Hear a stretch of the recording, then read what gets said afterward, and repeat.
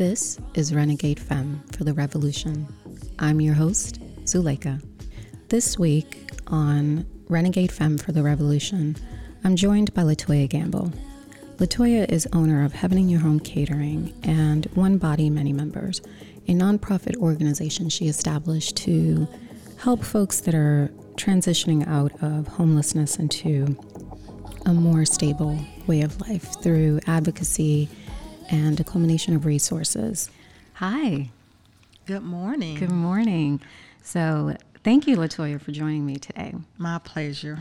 So I wanted to invite you in because we've met recently, a few months back, officially, because I had actually met you. I don't know if you remember the afternoon over at Bakery 27.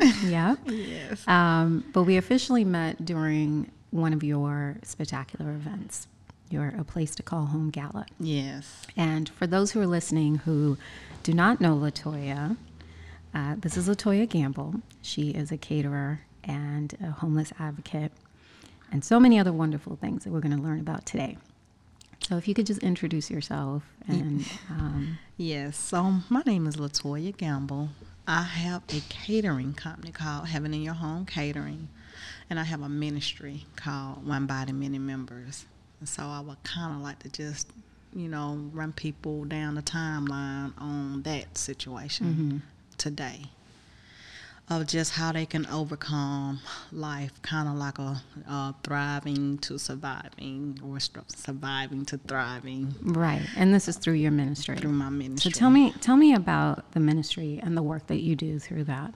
So the ministry, One Body, Many Members, what we do here in our community is just focus on our unfortunate homeless people that stays in tenant areas in the woods or local lodges and motels here. Mm-hmm. And how do these people find you, or how do you find them? So basically, it's me finding them, basically me going back to my roots. I used to be homeless. I've been homeless twice in my life, and one of my stays were in the local lodges and motels here in our community. So nobody came for us, sort of say, because most people ride by and don't really think about people just live there. They might think people just go there to rent a room for a night or two and then get in their car and go on up to their next destination, but not true. People stay there, and everybody that stays out there are not drug addicts or are not doing anything bad. So me and my family stayed out there. Nobody came for us, so I just made that a point of view when I did get up out of there to always make sure I went back. Yeah. So you have that firsthand experience of feeling unseen by the world. Yes. The rest, we're all out here trying to live our lives and do the small things that we have to do every day. And sometimes, we don't really understand or really see the world that's around us in its full view. Right? Yes. So it's not that people are ignoring or they're unaware. We're also tied into our daily survival, that it's hard to notice other people's suffering. I call it people don't see it as a bird's eye view, meaning you're not really seeing the whole over thing. Like you said, you're just kind of looking at it from your perspective or your little way, but it is a whole nother world. Right, right. I mean, I mentioned at the start where we officially met at your gala a few months back, which was, really beautiful. Got a chance to dress up. It was one of my favorite nights. And just really, I was really hit hard by some of the stories that were shared. And I remember that scene where you had those of us in the audience that paid, bought tickets to go to support the event, be part of reading out loud the stories of some real people that were there that have experience with homelessness and, lack of resources. And there was one that was really hard to digest because some of the stories are very familiar. Someone loses their job or they lose their home through, many reasons or different obstacles. They get sick, they get thrown out, family or whatever it is. one of the stories that was really hard for not just for me, but I looked around the table, and everyone kind of looked down for a little bit. And it was a story of the college kid who was homeless while attending our local university. And because he didn't have money to pay for housing. Yes. And it was really hard for people to comprehend, because you don't really understand that. Like, you send a kid off to school, they're supposed to be, taken care of. They're in a home, they're in campus housing or apartment housing, whatever it is. That's part of the whole experience of going to college. Yes. And to think of this young person who left their family to come to pursue an education, higher education, and then find themselves without a place to stay. It was really heartbreaking, to imagine that scenario. And I think that was one perspective that people aren't used to hearing. Yes. Not only that there are a lot of young people out here that are homeless, not through drug use or being thrown out of their homes or running away. A lot of these kids find themselves in situations that are outside of their control. And in that case, one of the questions I had was, well, where was the faculty in this? Where was the university in this? Where was the community? Why did this happen to this kid, and why was it allowed to even happen? Like I said, people don't see stuff in a bird's eye view, and not discrediting the college at all. It's just so many people out there, so many things. So it's easy for people like him to fall in the cracks. The stories that we did have, they were true stories. I actually interviewed, and I knew, like, I just didn't put names with it. I wanted to keep them confidential. But all of the cards that was read that night, or anything you see on the table, they was actually true stories from people who did stay out here. And then, and when I got to him and wanted to know, okay, what is your story? It is heartbreaking, because his parents, both of them, died in a car accident. But their dream was for him to go to college and continue their education. And so he did what all he had to do to go to college and continue his education, and that was working and paying for school out of his own pocket. Of course, he had some financial, assistance because of grades was good, so he was able to apply for some of them Pell Grants, Hope Grant. But the living and the eating, they just failed. He had to just, that just kind of just fell in the category with him.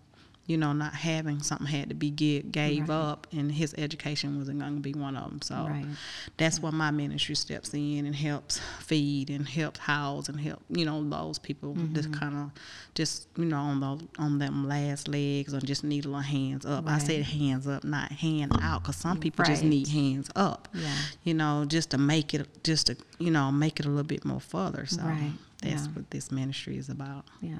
So can you give us an update on him? Yes, he is in his senior year this year. Praise God. So I am so excited. I'm ready to go to the graduation. So he's in his senior year. I still feed him every day. Like, he got my personal number. He know if he can call me, he can come sit at my table, if I can go bring it to him.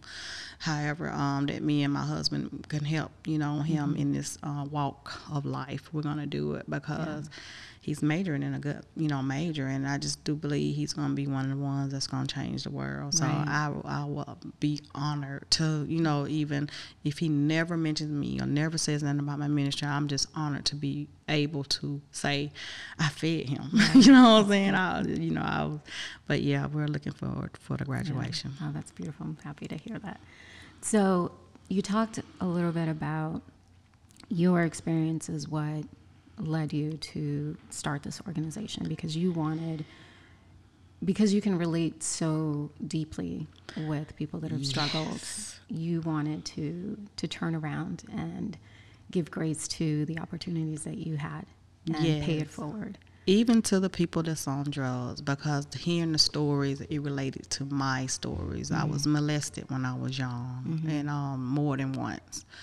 And so by family members. So that being said, that led to me being a promiscuous life and just not knowing who I was, and trying to numb the pain with drugs and just whatever. So, no child wakes up or when you see drug addicts, or when you see prostitutes, or when you see whoever, they have a story. They just don't wake up and say, hey, I'm going to be a drug addict one day, you know, or hey, I'm going to do this. They have a story. So my intention is to find out what's your story. Once you can find out what the story is, or what the root of that tree is, then you can start dealing with that root to have a healthy tree. So that's what I had to experience with my own life. And so I'm able to go back out here and say, okay, deal with these people, not judging them for what they are, what they're doing. Just kind of have an ear of what's your story. And once you hear some of these people's stories, it's kind of like, yeah, you can just see how fortunate you are. So a lot of people's stories is just really my story generally. Right. And so I'm able to navigate to them how I navigated through life, or what helped me. You know, a lot of people say, well, I don't have that story, so I can't help nobody. Yes, you can, because a listening ear, everybody has some type of resource to give to somebody. So, you know, you can help. You know, I had one lady to say, I can't do nothing but donate you a case of water a week. Guess what? That water helps. Right. It helps. So, you know, you don't have to be a big millionaire. My One Body, Many Members is saying everything for itself. It takes everybody to make up oneness. And I use the illustration about your fist, you know, one finger, two finger, but if you ball that fist up, it's a powerful impact. And so that's kind of how it is that I want people in our community to know that I love missionary trips to go to Africa, and I don't knock the churches that do that, but start here in your own community, where it's right here in front of your face. Right. And you can have immediate impact. Yes. By just simple things like Yes. helping to feed someone, or give them some level of dignity by just even acknowledging that they are part of this world too. Yes. They're part of this community as well. And I think in that small way, it can really, you can help in that way if you can't help in any other way. Exactly. Just acknowledge that they're human, have some compassion. You know, just because someone's life or direction or actions are different than yours doesn't make them any less deserving of love and compassion. And I liked, we talked a little bit earlier before we got on about One Body, Many Members, and your goal is to have the available resources that are in the community, you know, at this local level, city level, state level, that you can then provide or help these people find the resources for. And some of that, we talked a little bit about some of the challenges for people to get to those resources, because they exist. Yes. But they're hard for someone who is coming out of homelessness. If they don't have a vehicle, if they don't have small resources like transportation or friends and family, what are some of the challenges that you see firsthand with just that part of it? Like how hard it is to even access the resources that are available? It's very hard. No transportation, no.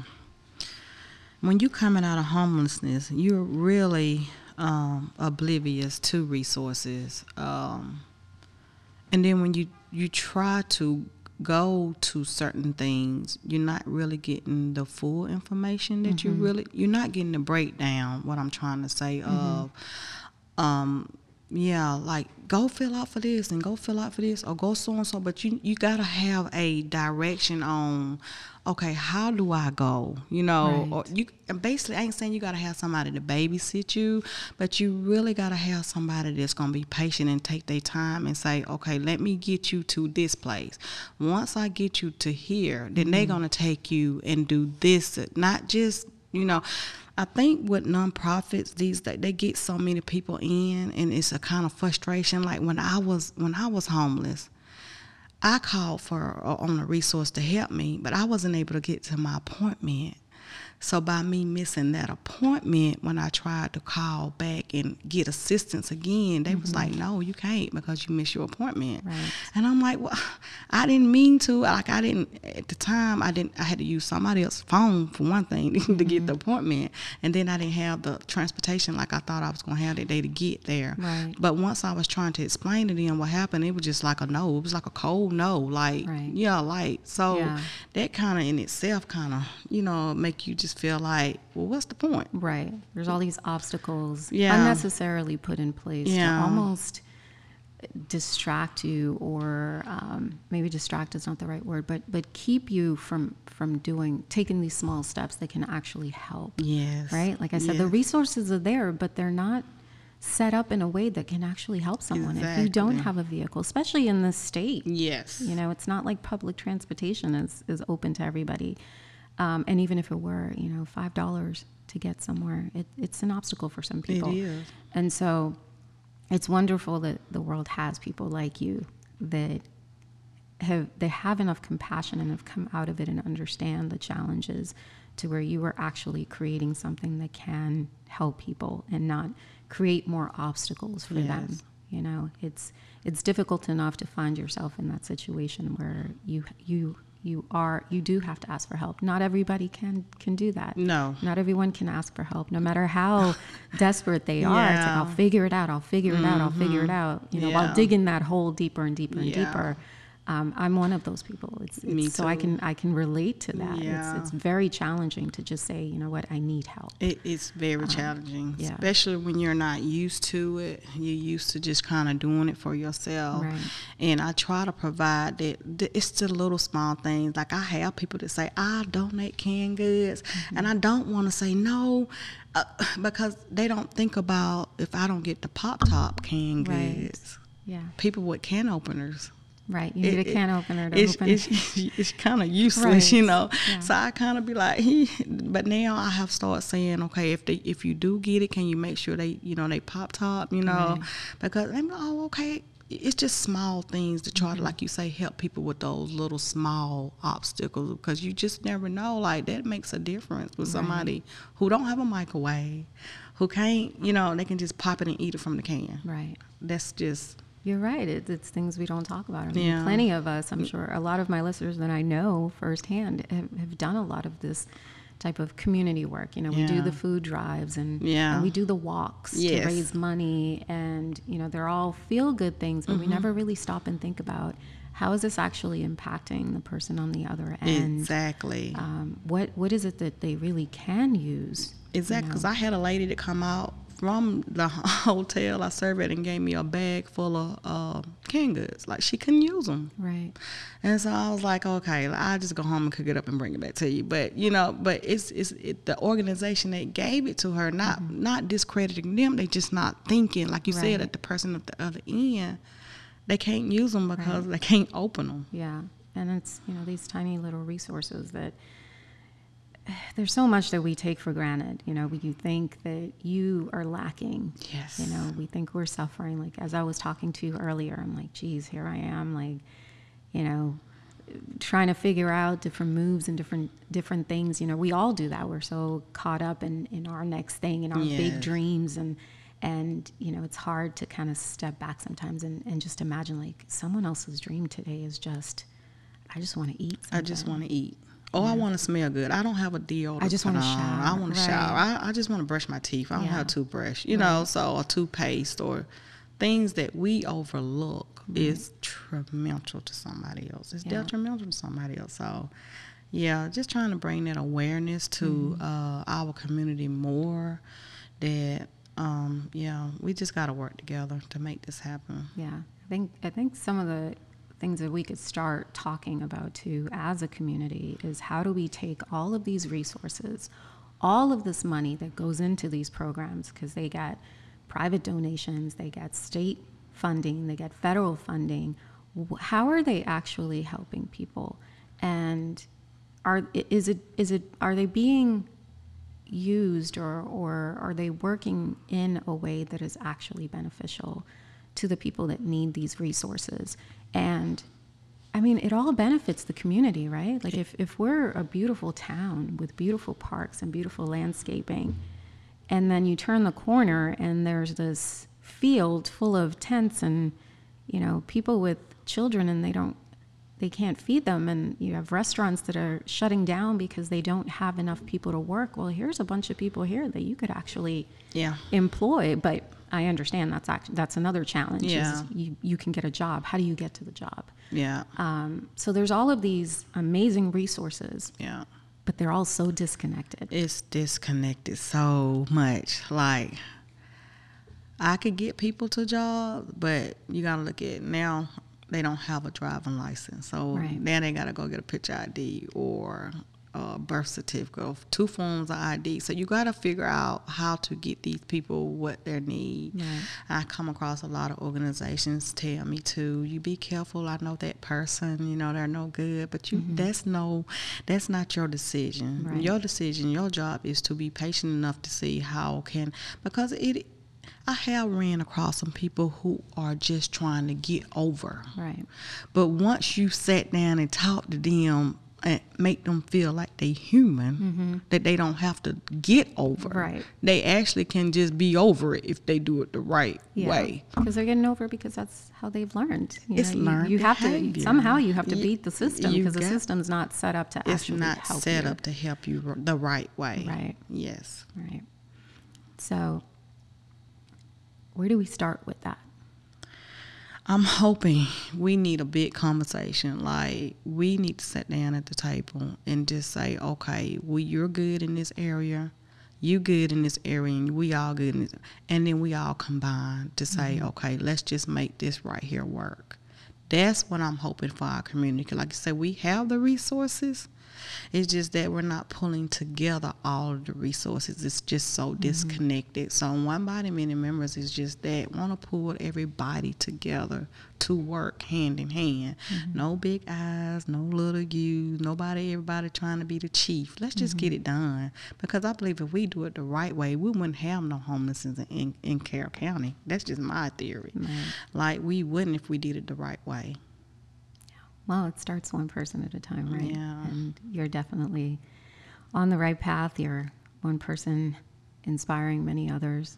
I know for me, it was wonderful to be a part of that event. You know, whatever small role I played in it, I'm sure my role will grow as we get to know each other. And maybe this is where it starts, is with these conversations and really highlighting a lot of what goes on behind the scenes and what people don't see. You know, we're so used to seeing people out on the street or asking or, understanding that this can happen to anyone at any time. It can happen. It's not, I mean, obviously education doesn't play a part in it.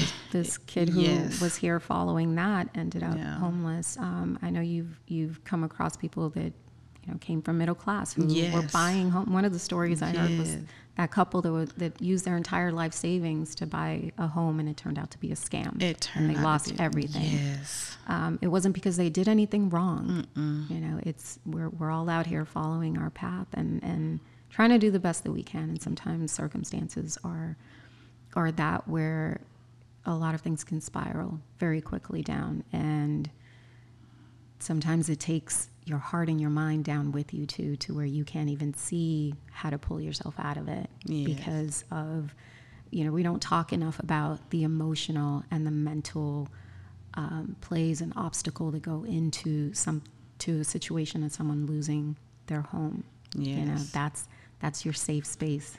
That's, what you really start understanding what a home means when you are so down like that you really you can't ask for help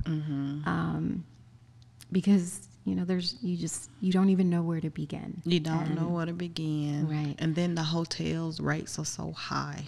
Time you trying to get up on your feet, the next following week done rolled around for you to pay your $200 a week. Right. You know what I'm saying, or $300 a week. So and you're trying to get yourself back together. It's all these little things that can, just come down on you so hard. And like you said, for you at one point, even just saying like, what am I doing all this for? Let me just this is the new lifestyle. And I'm sure that happens for the majority of people. where you give up. Yeah. And I think that's another side of it that doesn't get addressed is the emotional toll, the mental toll that this takes. I mean, there's a lot of us out here suffering with depression and addictions, and we're living pretty good lives. Exactly. You know, it's because of not being able to manage certain stresses or having the capacity to cope with certain things. So just imagine when your stress is compounded, not just by, I don't have a place to live, or where am I going to eat, or how am I going to do this? I can't even think about getting a job when, you know, there's all these other things that are necessary for my survival to even get to that point. To get to that point, then you got somebody, your neighbor, knocking on your door saying, "Hey, you want a cold brew, or you want to hit this?" Right. And so it's numbing your pain for your right now. So you don't want to think about where you're at right now. So let me just do what I need to do to just not think about where I'm at right now. So that's kind of how that snowball effect. It just, you know, but it happens, people. I just want people to be aware of the next time you see somebody holding up a sign, or the next time you driving by a motel, or, you know, just don't come up with that configuration. They can do better. Right. Or they, you know, they can go get a job just like everybody else. I hear that all the time. Oh, yeah. No. Yeah. My favorite these days since the pandemic is people don't work because they don't want to, because they're getting handouts. People aren't working because working is expensive. It costs money to work. You have to pay to go to work. You have to pay to have a job. It costs money. And your job isn't paying you enough for that. And so it's not that people don't want to work. It's that I think we're at a place now where, as a society, we need to reinvent what this whole experience means. You know, how let's start paying people fairly. Yes. Let's catch up to the rest of you know, expenses. Housing expenses have gone up, but yet people are still getting paid minimum wage. You know, how do you survive on that? Yeah. You know, there's only so much time in the day. Even if for some people, even if they worked 24 hours a day, 7 days a week, they wouldn't be able to afford this. And so I think as a society, as a community, there's a lot more that we can be doing to make sure that there are equitable opportunities for everyone. No one should suffer for trying to live a better life. Yes. You know, because they don't have a particular set of resources or connections or friends or family. I think we all strive to be better for ourselves, for other people. And I think, you know, through work of people such as yourself and through your ministry and just the way you are, just the light that you are, everywhere you go, you're always smiling and happy and just so open to share your story. And I'm very grateful that you were here today to share your story with us. And as we close, I would love for you to tell people, where can they go to help? Yes. To learn more about how they can help and how we can all be more compassionate people towards each other. Yes, of course, you can always go to my website at heaveninyourhomecatering.com. We have a We Give Back button. So if you just click on the We Give Back button, it will take you straight over to what all the ministry is about, One Body, Many Members. And you can easily see several donation buttons in there, and just click on one of those and donate. Or if you just want to write a check to P.O. Box 2376, Carrollton, Georgia, 30102. You can also do that as well. Well, thank you, Latoya. Thank you. This has been another episode of Renegade Femme for the Revolution. To continue the conversation, join us on Facebook and Instagram at Renegade Femme for the Revolution. You can connect with me, your host, at Zuleika Rendell on Instagram. Be sure to click follow on Spotify, Apple Podcasts, or whatever platform you're listening on to be the first to know when the next episode is released. Renegade Femme for the Revolution is recorded in studio at the Content Creation Center. This episode is produced and edited by Schiller Productions.